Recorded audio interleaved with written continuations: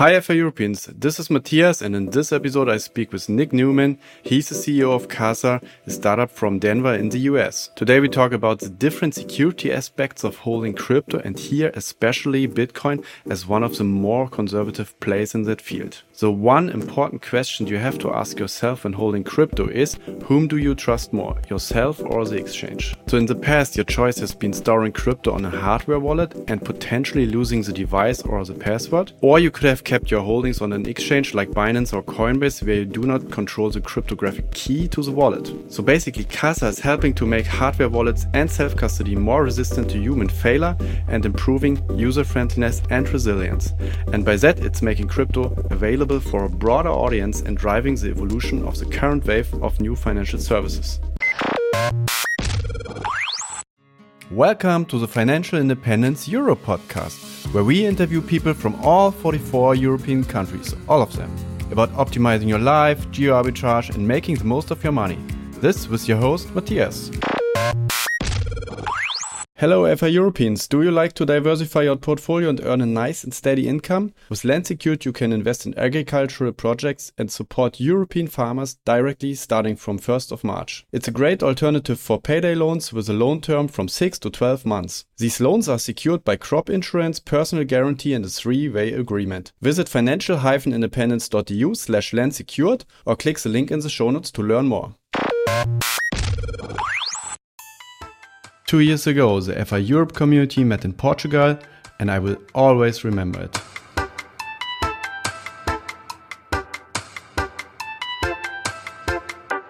And in 2022, we'll meet again and we'll bring it to the next level.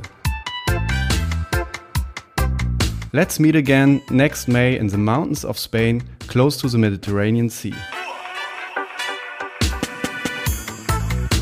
The goal is to learn from each other, share experiences and create connections with like-minded people.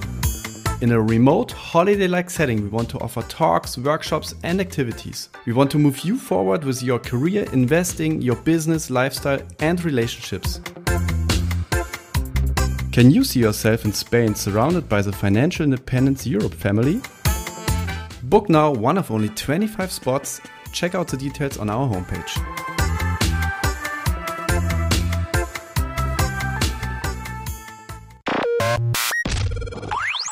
So hi FA Europeans, welcome to another episode of the Financial Independence Europe podcast. Today with me is Nick Newman from the United States. Hi Nick.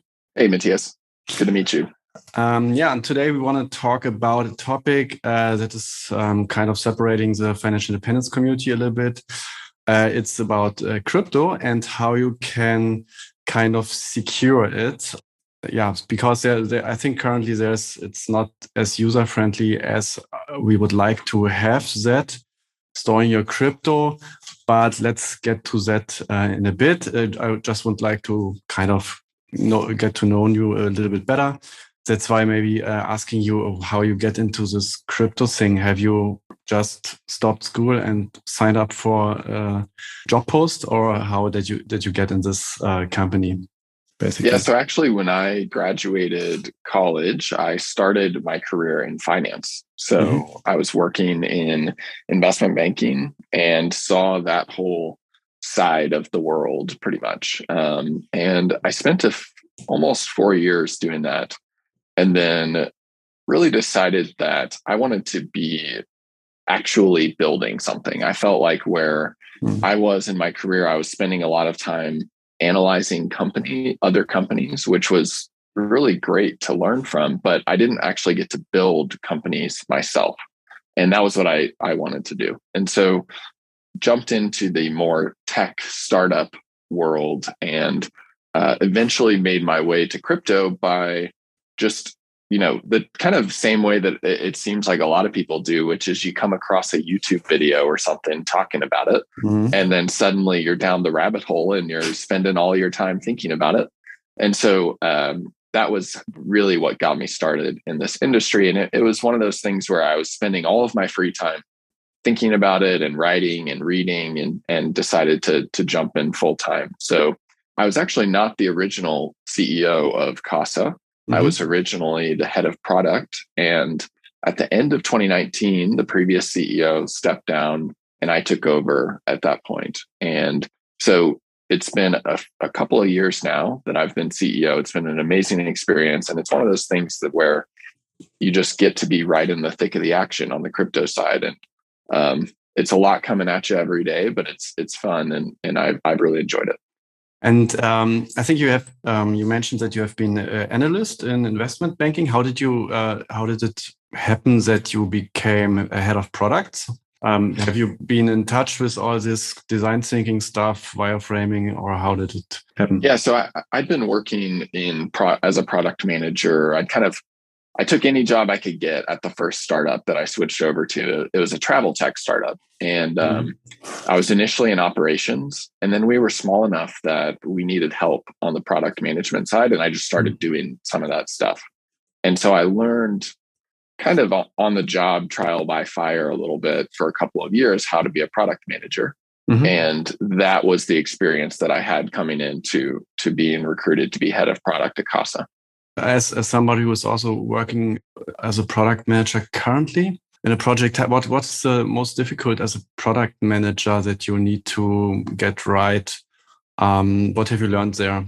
What lessons? I think the most difficult thing is figuring out what to prioritize and when with limited resources. You've always got some level of limited resources, right? And so figuring out what's going to have the biggest impact for the amount of time it's going to take was always the puzzle that I was trying to do as a PM. And all of the other stuff around design and how's this feature going to work and all of that kind of thing was always fun to do and kind of came second, but really proving out the case for this is why we should do this thing right now versus something else, I think is the most difficult thing as a PM.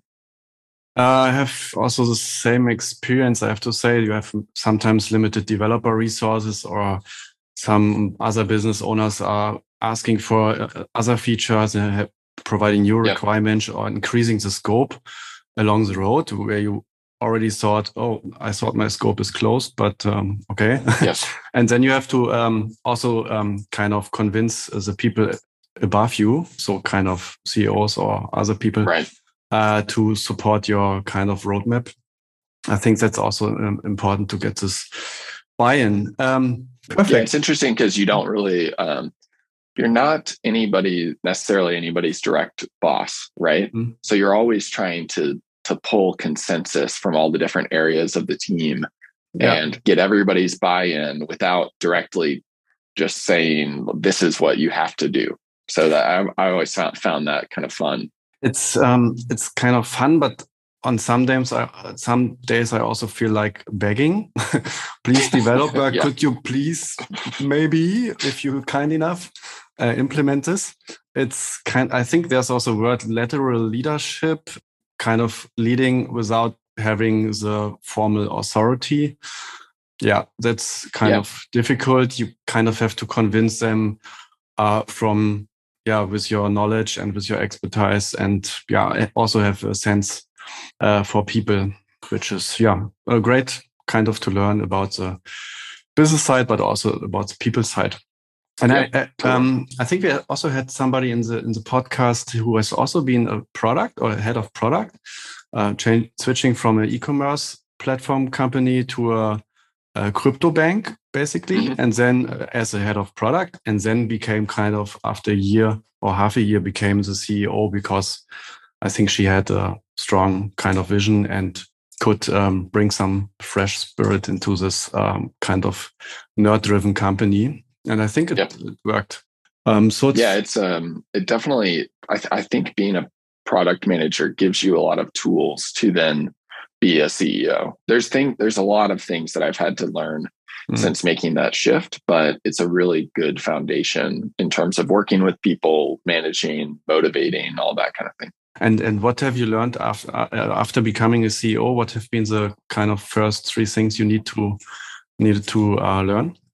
I think the biggest thing that I really had to get better at was speaking publicly and being able to explain the vision and why are we doing what we do? Why is this important?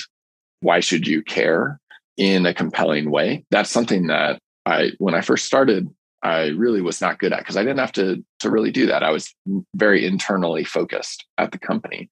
And so I've worked a lot on that personally, but I still feel like I've got a long way to go there. Yeah, I think these CEOs, when I kind of observe that from the outside, they have always a story or a kind of a purpose, and they repeat it so that people can follow that that vision. And it must be kind of a simple sentences or simple messaging. And is it already too late for maybe some people in the audience, listeners, who are maybe entrepreneurs or developers? Is it already too late to move into kind of crypto, or would you say it's still early days or day one? And no, it's still very early. I mean, we're at the point, I think it's an interesting and great time to be getting into our industry, because if you had been trying to get in a few years ago, there was still a question from the broader world, I think, about whether crypto was going to make it, or whether it would all just collapse and go to zero. Yeah. And now we've crossed this bridge where, okay, maybe you're not the earliest of early adopters, but as a benefit of that, there's a very high level of certainty that Bitcoin and crypto at large will be around and will continue to grow substantially and become a really material part of our lives. And so I think it's a great time to be getting in, because not only do you have that certainty on the industry as a whole, there's also a lot of companies that have been growing a lot and hiring a lot. And so there's tons of opportunities within the industry to make a move into a company. And so I think it's a great time to be getting into the crypto industry, especially if it's something that you're interested in. There's nothing better than working on something that you find fun every day. Yeah, I think also some people in our community are also spending their spare time in the evening or in the mornings hanging out on YouTube or reading some how to stake on Terra Luna or whatever. So it's really, so I at least yesterday had seen that you can make like 20% on Terra Luna with the Anchor protocol or something like that. I have to investigate a bit. So yeah, there's always risk with those big, earn 20% or more. You're taking substantial, I think, risk on the technology side anytime you're doing that. But for people who are willing to take that risk, and if they make it through without having any bugs or anything like that, then I think it can be pretty profitable. Yeah, I think I'm a bit afraid of potential bugs, and also I'm afraid that I cannot kind of monitor closely. If you're doing some of these nerd things, you kind of have to monitor this closely and get out at the right time, basically. Do you think there are still enough problems to solve, or what are the kind of the most pressing problems to solve in the maybe 1 to 2 years, so that the industry as a whole can make a progress? So what are the next problems to solve? Yeah, so I think that the problems to solve, I'm a little bit biased, because at Casa, we're solving what I think is the most important problem. And that is just giving people a really simple way to secure their Bitcoin and cryptocurrencies that they've invested in. Yeah. And it's one of those things that's a very different paradigm for people. People are used to just keeping their money in the bank, and that feels safe to them in many countries, at least with stable financial systems around the world. And acting the same way with your Bitcoin is just significantly riskier. And that's for a few reasons that we can get into if you want. But at a high level, the most important problem, I think, is making it simpler for people to secure their Bitcoin in an easy way, because then they'll feel safe using it. I think that anxiety of how do I do this thing? And this is all a whole new world and it's different and scary, and I don't know if I trust it, keeps a lot of people from investing and participating in the crypto ecosystem. And that's something that needs to be solved. We need better user experiences here. So you don't think that it's kind of too centralized, or you don't think that there are few use cases?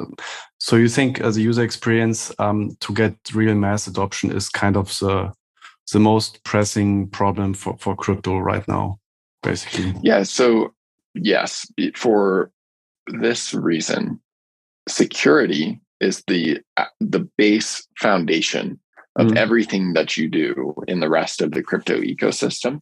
And so we need to get that base building block right and make it safe for people so that then they're able to participate in the broader range of applications and decentralized use cases that are getting built out. If you don't have that fundamental building block in place, you're really at risk for the whole thing crumbling. Okay, so maybe then let's talk about a little bit about Casa. So I understood it's kind of a wallet. So basically, before crypto, I kind of had also a wallet with some of these coins of metal on paper. I really hated that. So I had also these bank accounts where I had these tokens on my phone or as in form of a card. And now, basically, with Casa, we're moving this paper wallet or the coin wallet into a kind of other form of wallet. Can you maybe explain what it is, or what people can kind of create, that people can create an image of what Casa is and can do in their head? So maybe before I get into what Casa does specifically, I'll just back out a little bit to give a broader view of the ways you can store your crypto. So you can basically either store it with an exchange, which is like Coinbase or Kraken, or name any other exchanges, Binance, that operate globally. And that's kind of like using a bank today.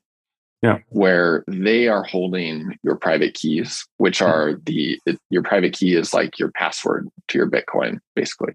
And so when you're doing that, in the traditional financial system, it's actually relatively safe if you're in a stable country to hold your money in a bank, right? That's how everybody does it. And the reason for that is that a lot of the transfers that people are making are reversible. So if somebody gets in, steals your credit card or something like that, you can usually just call up your credit card company and say, hey, this wasn't me, this was fraud. And they'll put the money back in your account. But with crypto, if you send a transaction, it's irreversible. So if somebody is able to get access to your Coinbase account, for example, and send out all the Bitcoin, Coinbase can't even do anything about that. And you just lost all of your investment. Yeah, I've seen or read some news that there was people lost some money on Coinbase, and then it was kind of maybe 6,000, and then they kind of said, okay, we will kind of refund it because they maybe have, or Coinbase has some kind of insurance for it, and so kind of the customer of Coinbase got back their amount. But I think the reason why it got lost was some bug or some hack of Coinbase. I think maybe in March it was. And so they gave back the money. If you then, I mean, this was Coinbase fault. So maybe then they, had to refund. But if you kind of just sending your money from Coinbase to a wrong wallet, then I guess they can't help you that much to recover the funds. Yeah, and there's a lot of cases. So you're right that in that specific incident, Coinbase basically took the loss off their balance sheet. I think the insurance probably covered some of it, but all of these insurance policies are never large enough to cover their whole customer base. And so anyway, the Coinbase covered and refunded the customers, but that was really because it was a bug on their side, like you said. Whereas there's a lot of people every day who are having isolated incidents where their single account gets compromised by somebody who tricks them into giving up their username and password. And Coinbase doesn't do anything about that. You just lost your money. We've seen this happen with people, and it's not ideal. And so the way to protect against that is to actually hold the keys yourself. So this is kind of what you were talking about with, you had the piece of paper or the metal where you had your private key written down, or you can hold it in a wallet on your phone where the phone holds the key on your phone itself. So if somebody logs into your account somewhere else, they can't get it because the key's only on your phone. Mm-hmm. So those are more like wallets, right? But the problem with those that you start to run into is that if you lose that key, that piece of metal or your phone or whatever, you've lost all your money. Yeah. And so that causes a lot of anxiety for people too. And Yes. so you're kind of stuck between this rock and a hard place. And the reason what we started Casa to do was to give people a way to hold their own keys so that they are the one, they have that safety of somebody can't hack their account and get all their money. But at the same time, they don't have to worry about losing a key, meaning they've lost all their money. So with Casa, you actually have multiple keys that protect your Bitcoin. I think that was also one of the things that made me look into this a little bit more into Casa, because I also had. So I'm on the one who's not kind of trusting. I'm not trusting myself because I'm not the tidiest person. So maybe it's getting lost, and I'm also sometimes getting cards replaced. And I really like that it's kind of reversible, and they can just lock the card. So I'm kind of keeping it on the exchange, but I know that it's not ideal because you have only maybe the phone as a second factor. And then you have your password. And I think that's kind of not enough if you have a lot of money. And I think also the bigger the whales, so the people with a lot of crypto, they also not keep their money on the exchange, but they're just moving it always when they want to make a transaction. They're moving it actually from their wallet to the exchange. So I think they also have their mechanisms how they store their crypto. And can you explain a little bit how it works that you have multiple keys? Because how does it work? I mean, it's three. So or how many keys is it?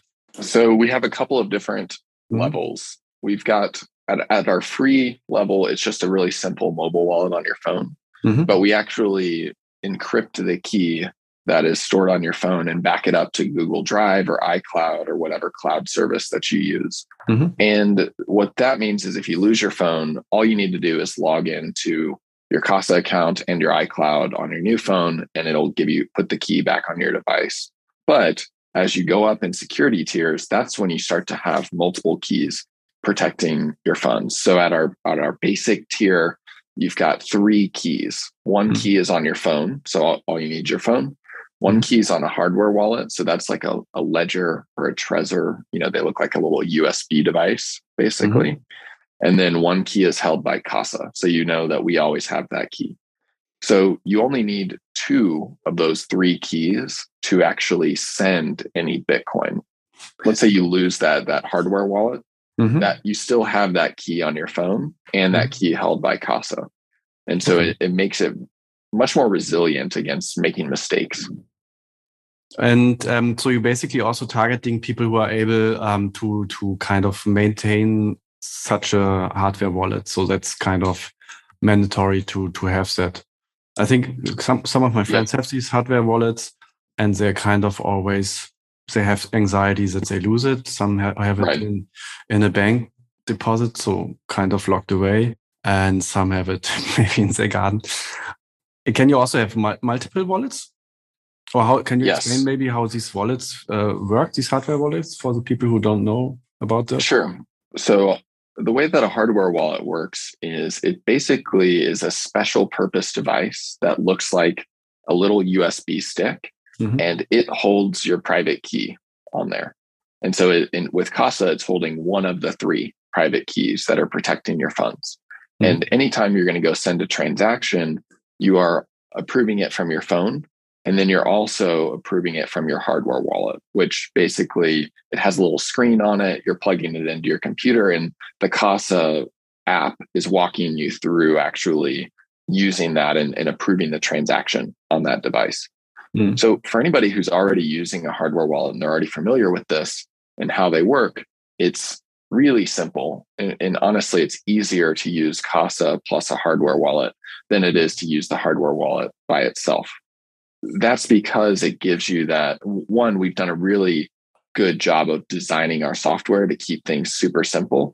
But then two, it gives you that extra level of protection. You don't have to worry as much about losing that hardware wallet and losing all your money.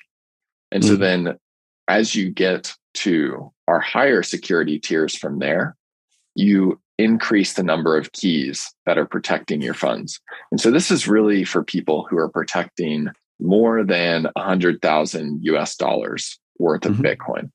And you actually have 5 total keys at this point. So it's 1 key on your phone, 3 keys on different hardware wallets, and then 1 key held by Casa.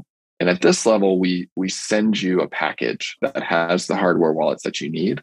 And then we even get on the phone with you and do a video call to walk you through setup and make sure that you've got everything set up securely and correctly, and you know how to do this properly. So we have a full client service team that helps people out with that. So a lot of people come to us from, they've been on Coinbase or another exchange for a couple of years. They know the risks, but they didn't want to just take everything into holding it all on a single hardware wallet.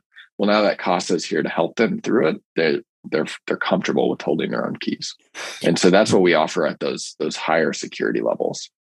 And who's the audience for? Because I think from the price level, the having 5 keys, I think it's not affordable for let's say for everyone. So can you maybe give an indication who's kind of the audience for each of these kind of levels and how much they are approximately? Sure. So for the free wallet, that's for anybody who is storing anywhere from a couple $100 worth of Bitcoin to around 1,000, maybe a couple $1,000 of Bitcoin. Then you go up to our basic tier, which has the 3 keys. That's $10 a month, $10 a month. And that is for people who are anywhere from a couple $1,000 worth of Bitcoin to, $75,000 or $100,000 worth of Bitcoin. And then you start to get into our premium high security tiers. These are 1,800 and 5,000 per year. So those 2 tiers. And at that level, we're really looking at people who are securing a large amount of Bitcoin. So anywhere above 100,000 to millions or tens of millions of dollars worth of Bitcoin are our clients at those levels. So it's really meant to be more of that premium service for people who are high net worth individuals and who have a really big problem with securing their Bitcoin because they've got a lot of Bitcoin. And if they lose it, it's a significant portion of their net worth. Yeah. And I think even if it's 5K, it's for such a high net worth individual. I think solving the problem is maybe more important than the 5K, because they make this as a performance probably in the next years.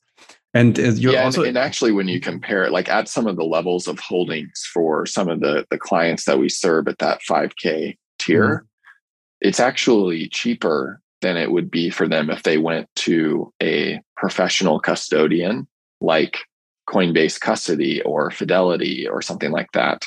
And so it actually kind of flips the other way in terms of being less expensive based on the amount of holdings that you have. So basically Coinbase has also kind of a service like Casa where they help people to store their money offline. So it's basically like a higher security tier within Coinbase, or Coinbase is still holding the keys, but it's a higher level of security with extra, verifications to move money and all that kind of thing.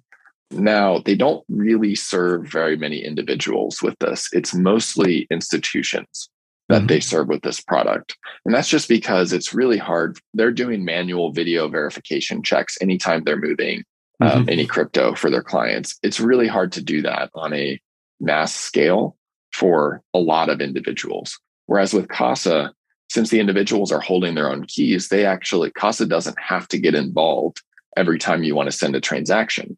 You're just approving it from your own set of keys.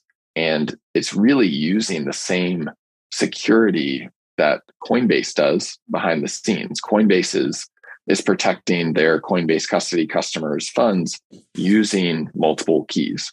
And it's the same thing. We're just bringing this to the individual. Mm-hmm.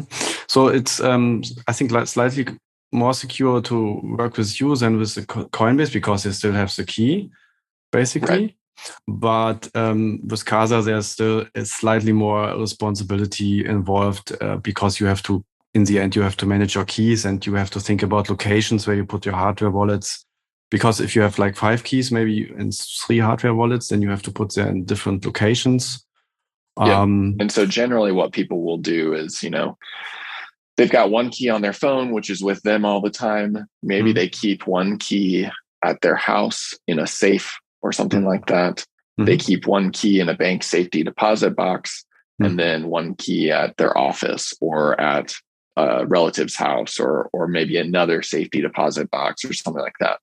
And the idea there is if you distribute those 3 keys geographically, it gives you a lot of protection against things like theft or natural disasters. So, for example, there was just in Colorado, where I live, there was just a huge fire in Boulder, one of the cities here, and it completely burned down hundreds of homes and to the ground, all just ash. It was terrible. If you were holding your key, your single hardware key in your house, it probably burned down and you've lost all your Bitcoin. Whereas if you had more of a geographical distribution with Casa of your keys, you would have been fine after that happened. So it protects against a few other angles when you distribute your keys like that. Yeah, I think also cloud services have backups of your website or your data also in different regions because of that. Yeah, so it makes sense. And one feature that I've seen is this helping with inheriting. So if you kind of close to die, you can also prepare with Casa to inherit your Bitcoin. How does that work? Yeah, so there's very few solutions for ensuring that your heirs can receive the Bitcoin that you own after you pass away. And in terms of solutions where you're holding the keys, Casa is the only solution that offers this today. And the way that it works is that you basically make sure you work with our client service team. They help you through all of this, and we set it up so that we know who your beneficiary is going to be. And if you pass away, we transfer the software account to them. And so that means that they'll be able, with one other piece of information, they'll be able to access the key that was on your phone. And then second, we make sure that you have other keys that are accessible to them through the legal system or through instructions that you've left for them, et cetera. So maybe you were keeping one of the keys in a bank safety deposit box. Your heirs could actually access that key using a court order after you pass away. And then finally, there's that key held by Casa. And we, based on the beneficiary agreement that we set up, will sign with that key to approve a transaction for the people that you named as your beneficiaries. And so that gives you the 3 of the 5 keys that you need to access the Bitcoin, for your heirs to access the Bitcoin. And one of the things that people really like about this is a lot of people's family members and heirs don't actually know how to use Bitcoin, really. They're not comfortable with it. There's kind of the original person who invested is the one who is really handling this on a day-to-day basis. Well, if they pass away, their family members can just turn to Casa, and our team can actually help them through this whole process and make sure that they know what they're doing. They don't make any mistakes. And it just adds a lot of comfort for people. Yes, because the one who's investing in Bitcoin is maybe not inheriting also the whole financial literacy or the investing knowledge to them. So they need maybe also some help to be comfortable to manage that probably large amount of crypto. And as I understood, this is I think also a unique feature. You only manage Bitcoin currently, probably because it's the most important currency, and no Ethereum or Sushi Coin or whatever. Yeah. That's correct. So Bitcoin's the biggest and most important. And we really think that Bitcoin is the best form of money in the world. And so, and especially for financial independence, which we can talk through. But that's why, as a smaller team, we've really focused on securing Bitcoin, because security is one of those things where if you make a single mistake, you could accidentally cause your customers to lose money.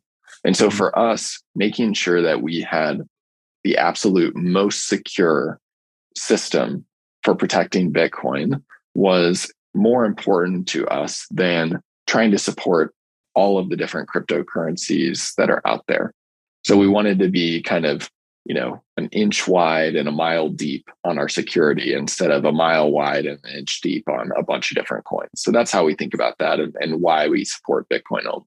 Yeah, and people can just convert maybe their Ethereum to Bitcoin if they really want to use the service. You sound a bit like Michael Saylor when you said Bitcoin is the only form or the best form of money. Well, I think there's a lot of us that agree with Michael for sure. And I'm not saying that other currencies aren't money or they don't have legitimate use cases or anything like that. But I definitely believe that Bitcoin is the best form of money that we have in the world today. And especially for financial independence, like what you talk about here a lot, because it's got two properties that really make it that best form of money, in my opinion. The first is it's got that protection against inflation. And that's what a lot of people know about Bitcoin, right? So there's only ever going to be 21 million Bitcoin, and it makes sure that you aren't exposed necessarily to the problems that inflation causes. And, we're seeing it today in a world post-COVID pandemic. Inflation's been pretty high around the world, and living expenses are going up. And so suddenly retirement just got way more expensive for people. And that can have a really big effect on people's financial planning. And then the second thing is, I think arguably more important, and especially for that financial independence. And that's that with Bitcoin, if you are holding your own keys, you and only you control your money. So you are being your own bank. And what that means is, when you see problems with a banking ecosystem within a country, because there's a financial crisis or something like that, you actually, we've seen people have trouble accessing their money when they need it most, or sometimes it's forcibly taken from them. So if you look back to the early 2000s, Argentina was going through a financial crisis. A lot of people, especially their high net worth individuals, were holding their savings in US dollars. And the government completely restricted the ability to withdraw US dollars from their bank account. And then later they forcibly converted those US dollars to Argentine pesos. So everybody who was holding US dollars magically found that all of the dollars in their bank account had become pesos. When you hold your own keys with Bitcoin, nobody can do that without your approval. Nobody can come and seize your Bitcoin and force you to turn it into whatever currency is the national currency of the country. And so when you think about financial independence, the time that it matters the most is when everything's going wrong, right? That's when you want to make sure that you have your independence and you have a plan. And so Bitcoin is incredibly useful for that.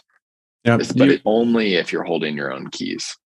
That's a good pitch as to the financial independence community, because freedom and making your own decisions is kind of the core value of these people. And also, some of them are also traveling in countries like Turkey and not really Kazakhstan. They have also high inflation. So I think, many of them have Bitcoin, and they also rely on it because they're kind of financial independent people. They are also often living off their crypto or Bitcoin and savings. Right. So they really need to make sure that they kind of own it, because otherwise they don't have money to live from, because many of them don't have the job. Can I also access my Bitcoin if Casa is offline? So maybe I cannot access the app because the guy from the Federal Reserve just made it offline. Can I really get my Bitcoin then? Yeah, you can. So that's Casa is all about, you hold your own keys and you are always able to access your Bitcoin, even if Casa goes down. So if Casa were to suddenly disappear overnight, you can still use other software to rebuild your wallet because you have the keys, and then be able to access your Bitcoin through that other software. Is it going to be as simple as it was to set up with Casa? No, because that's Casa's real benefit, right? We've made it very simple to do this in a secure way. But you always do have that ability to access your Bitcoin, even if Casa completely goes away. Have you built Casa on kind of existing open source products, maybe some other open source wallet, or using open source protocols? Or what's the stack you can disclose? Yeah, so the reason that this is possible is because the multiple key security setup with Casa, the technical term for it is multi-signature.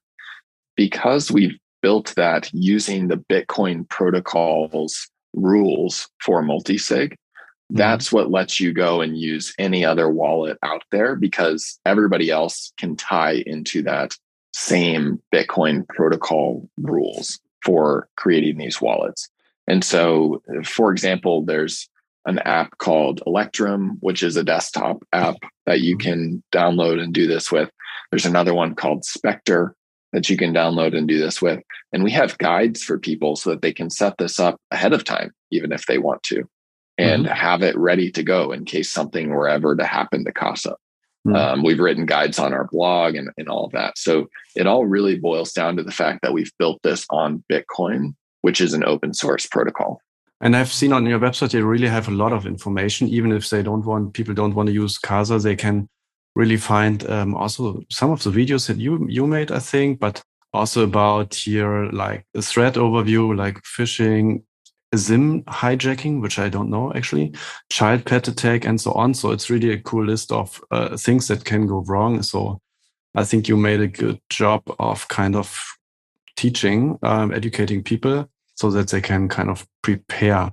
And that's our goal. Even if you're not using Casa, we want people to be comfortable holding their own keys, because we think that's the most important thing that comes out of this crypto revolution is if as many people as possible are holding their own keys and being their own bank and having that control and real ownership over their money and their financial assets. And how do you save the keys that you save from the customers on Casa's side? Is it just a unsecured MySQL database, or how do you secure the keys? Maybe if you have 3 keys, one is, I think, you kind of manage. Is it kind of secure? Have you some? Yeah. So that's that key that Casa holds is held on an offline special purpose security hardware, which requires somebody, when we are approving a transaction, it actually requires a Casa employee to manually approve it on that physical hardware. And so we don't use that. That's why we don't use that key as part of every transaction. It's meant to be something where if you lose a key, we can help you with that key. And we actually have these verification checks where for our premium clients, we're getting on a video call with you and making sure that you're safe and there's nobody forcing you to do this. And then there's this 48-hour wait period before we sign with the key. So we've put a lot of security measures in place around the use of that key. How is it called when there's some software where you can emulate a person? So I don't know the name, but like an AI. Yes, fake something. I'm blanking right now. Fake video. I think also the Russians used it to get into the EU Parliament to attend deep fake. Right? Deep fake, exactly.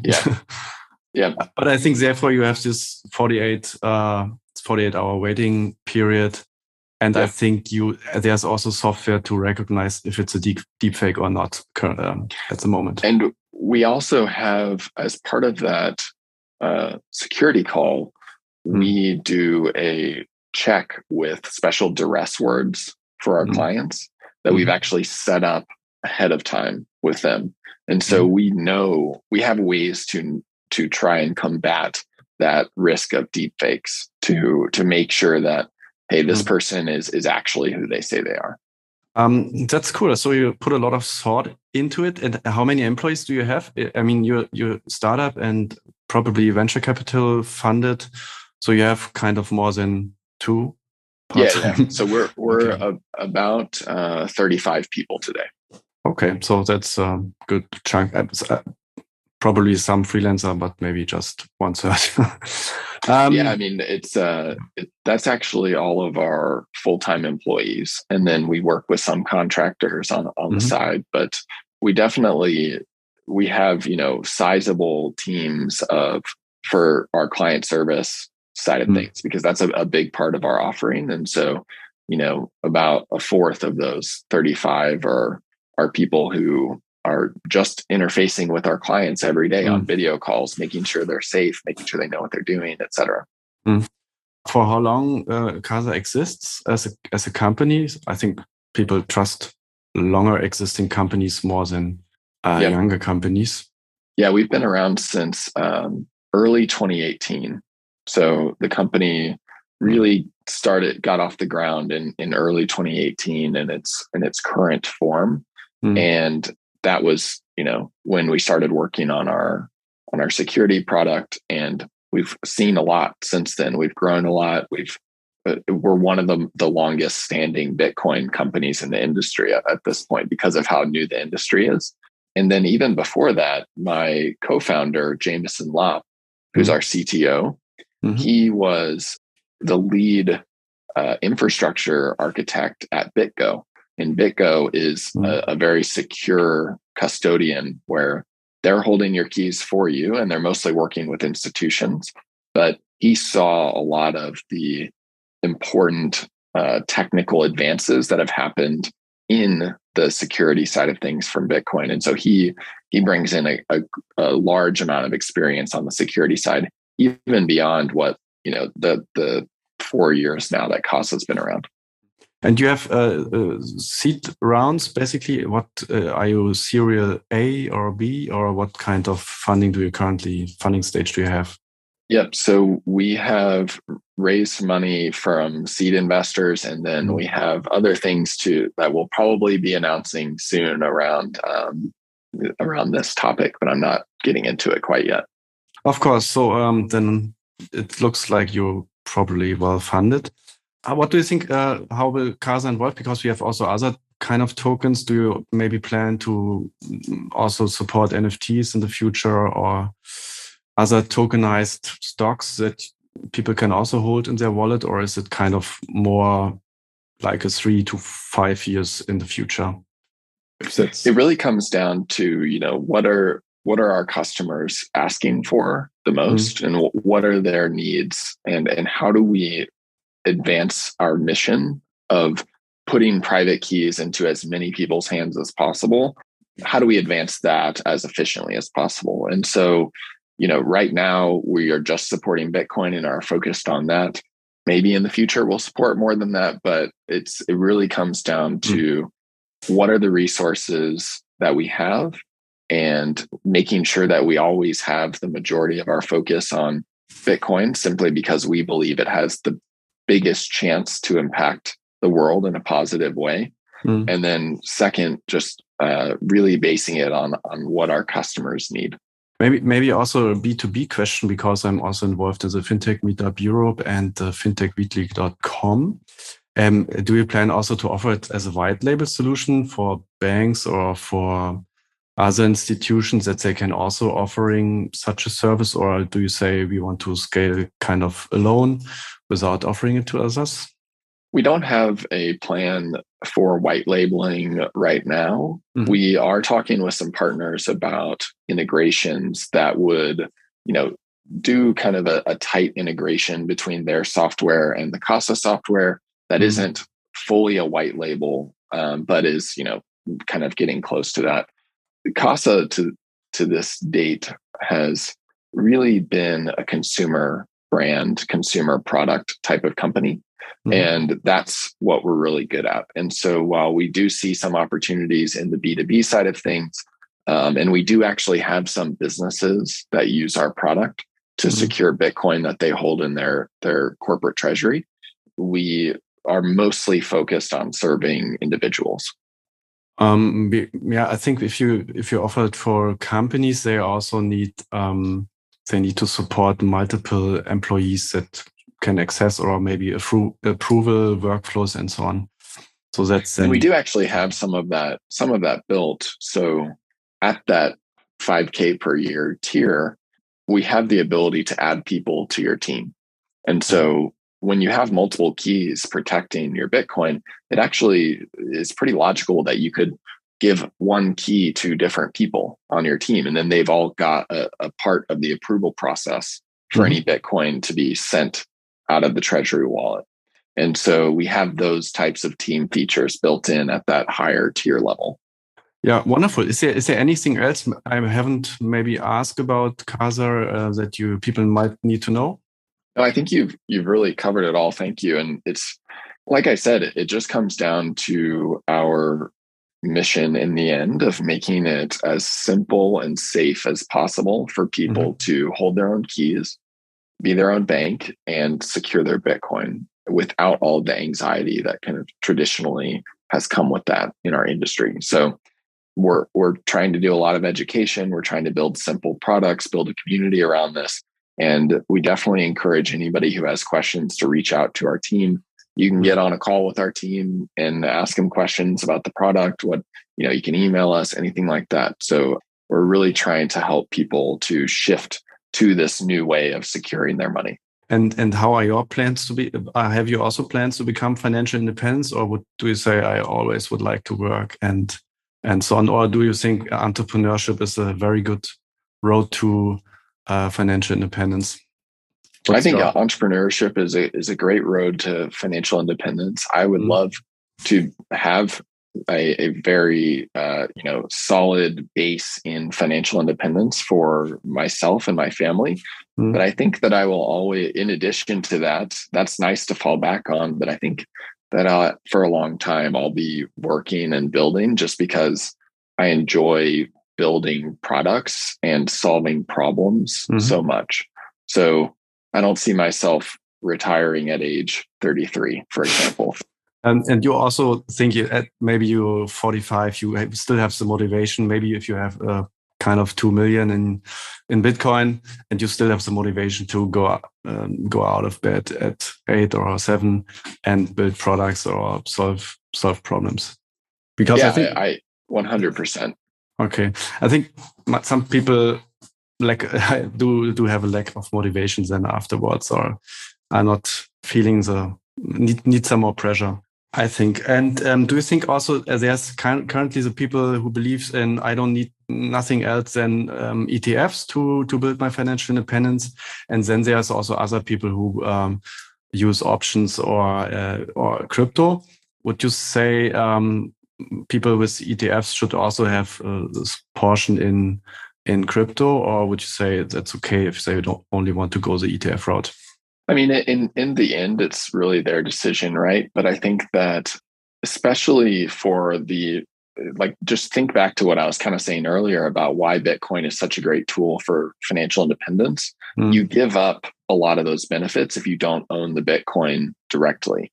And so even if you're viewing Bitcoin as a hedge for a catastrophic event or problems in the financial system, the only way that you hedge against those types of systemic problems are if you are holding the Bitcoin yourself, not through an ETF, not keeping it on an exchange. You got to hold the keys, because if the whole financial system is melting down, you are unlikely to be able to access the Bitcoin that is sitting in your ETF. All the liquidity will lock up. It's going to be very difficult to be able to use that, either use it as money or cash it out to actually be getting cash to use in your life or whatever. So I think that even if it's a small portion of your portfolio, if you are really serious about financial independence, it's important to have a little piece of that in Bitcoin and make sure you're holding the keys for it. And we all know it's not, there's a probability that the financial system collapse somehow is not close to is not zero, but it's increasing somehow. Yeah, cool. And as a trend scout or a tech person, what are the next things in crypto, Web3, NFT, DeFi, and so on, trends you see for the next year or two that are emerging? I think that within the Bitcoin space specifically, we're seeing some of the primitives that have been built in DeFi and some of the other crypto ecosystems like Ethereum starting to come over to Bitcoin. And that's exciting. But we're also starting to see more adoption of things like the Lightning Network, which is a layer 2 for Bitcoin, which actually makes it much faster to send Bitcoin. And you can send much smaller amounts. You can send micro payments of less than a cent if you want to. So I think that is something that I really am excited about and I'm keeping an eye on. And then within the broader crypto ecosystem, I know NFTs have been really hot over the last 6 months.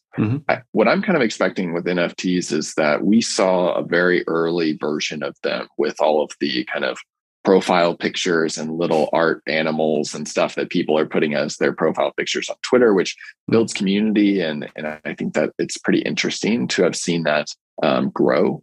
But I think that it's actually kind of an early toy version of what NFTs could actually turn into in the future. And I think that there are a few different groups, teams, companies building on NFTs in ways that will unlock much more than we're thinking about today. And, it's things that I don't even know about that are getting built kind of behind the scenes and haven't even launched yet. So I'm pretty excited about what's going on there and looking forward to watching that evolve over the next couple of years. Yeah, it's sometimes hard to imagine what people can kind of create with their imagination and technology. So I'm curious. So thank you very much for the interview. See you next time, hopefully. And I would encourage everybody to check out Casa and have a look at it. So thank you very much. And if you, just to give real quick plug our website, the website is keys.casa. So that's KEYS.CASA. Or you can follow us on Twitter at Casa Hodl. So that's CASAHODL. Cool. We'll also put it in the show notes that people can also click on it. Thank you very much. Thanks, Matthias.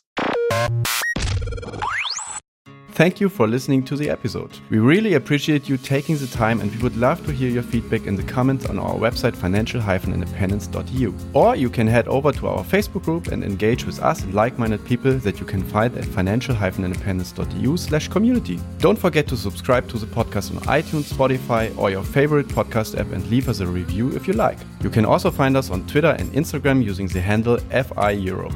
And for people on our email list, we post occasionally about special updates, ideas, events, and curate the best contents from the European FI community. You can find that at financial-independence.eu/newsletter. Thank you for being part of the community and see you in the next episode.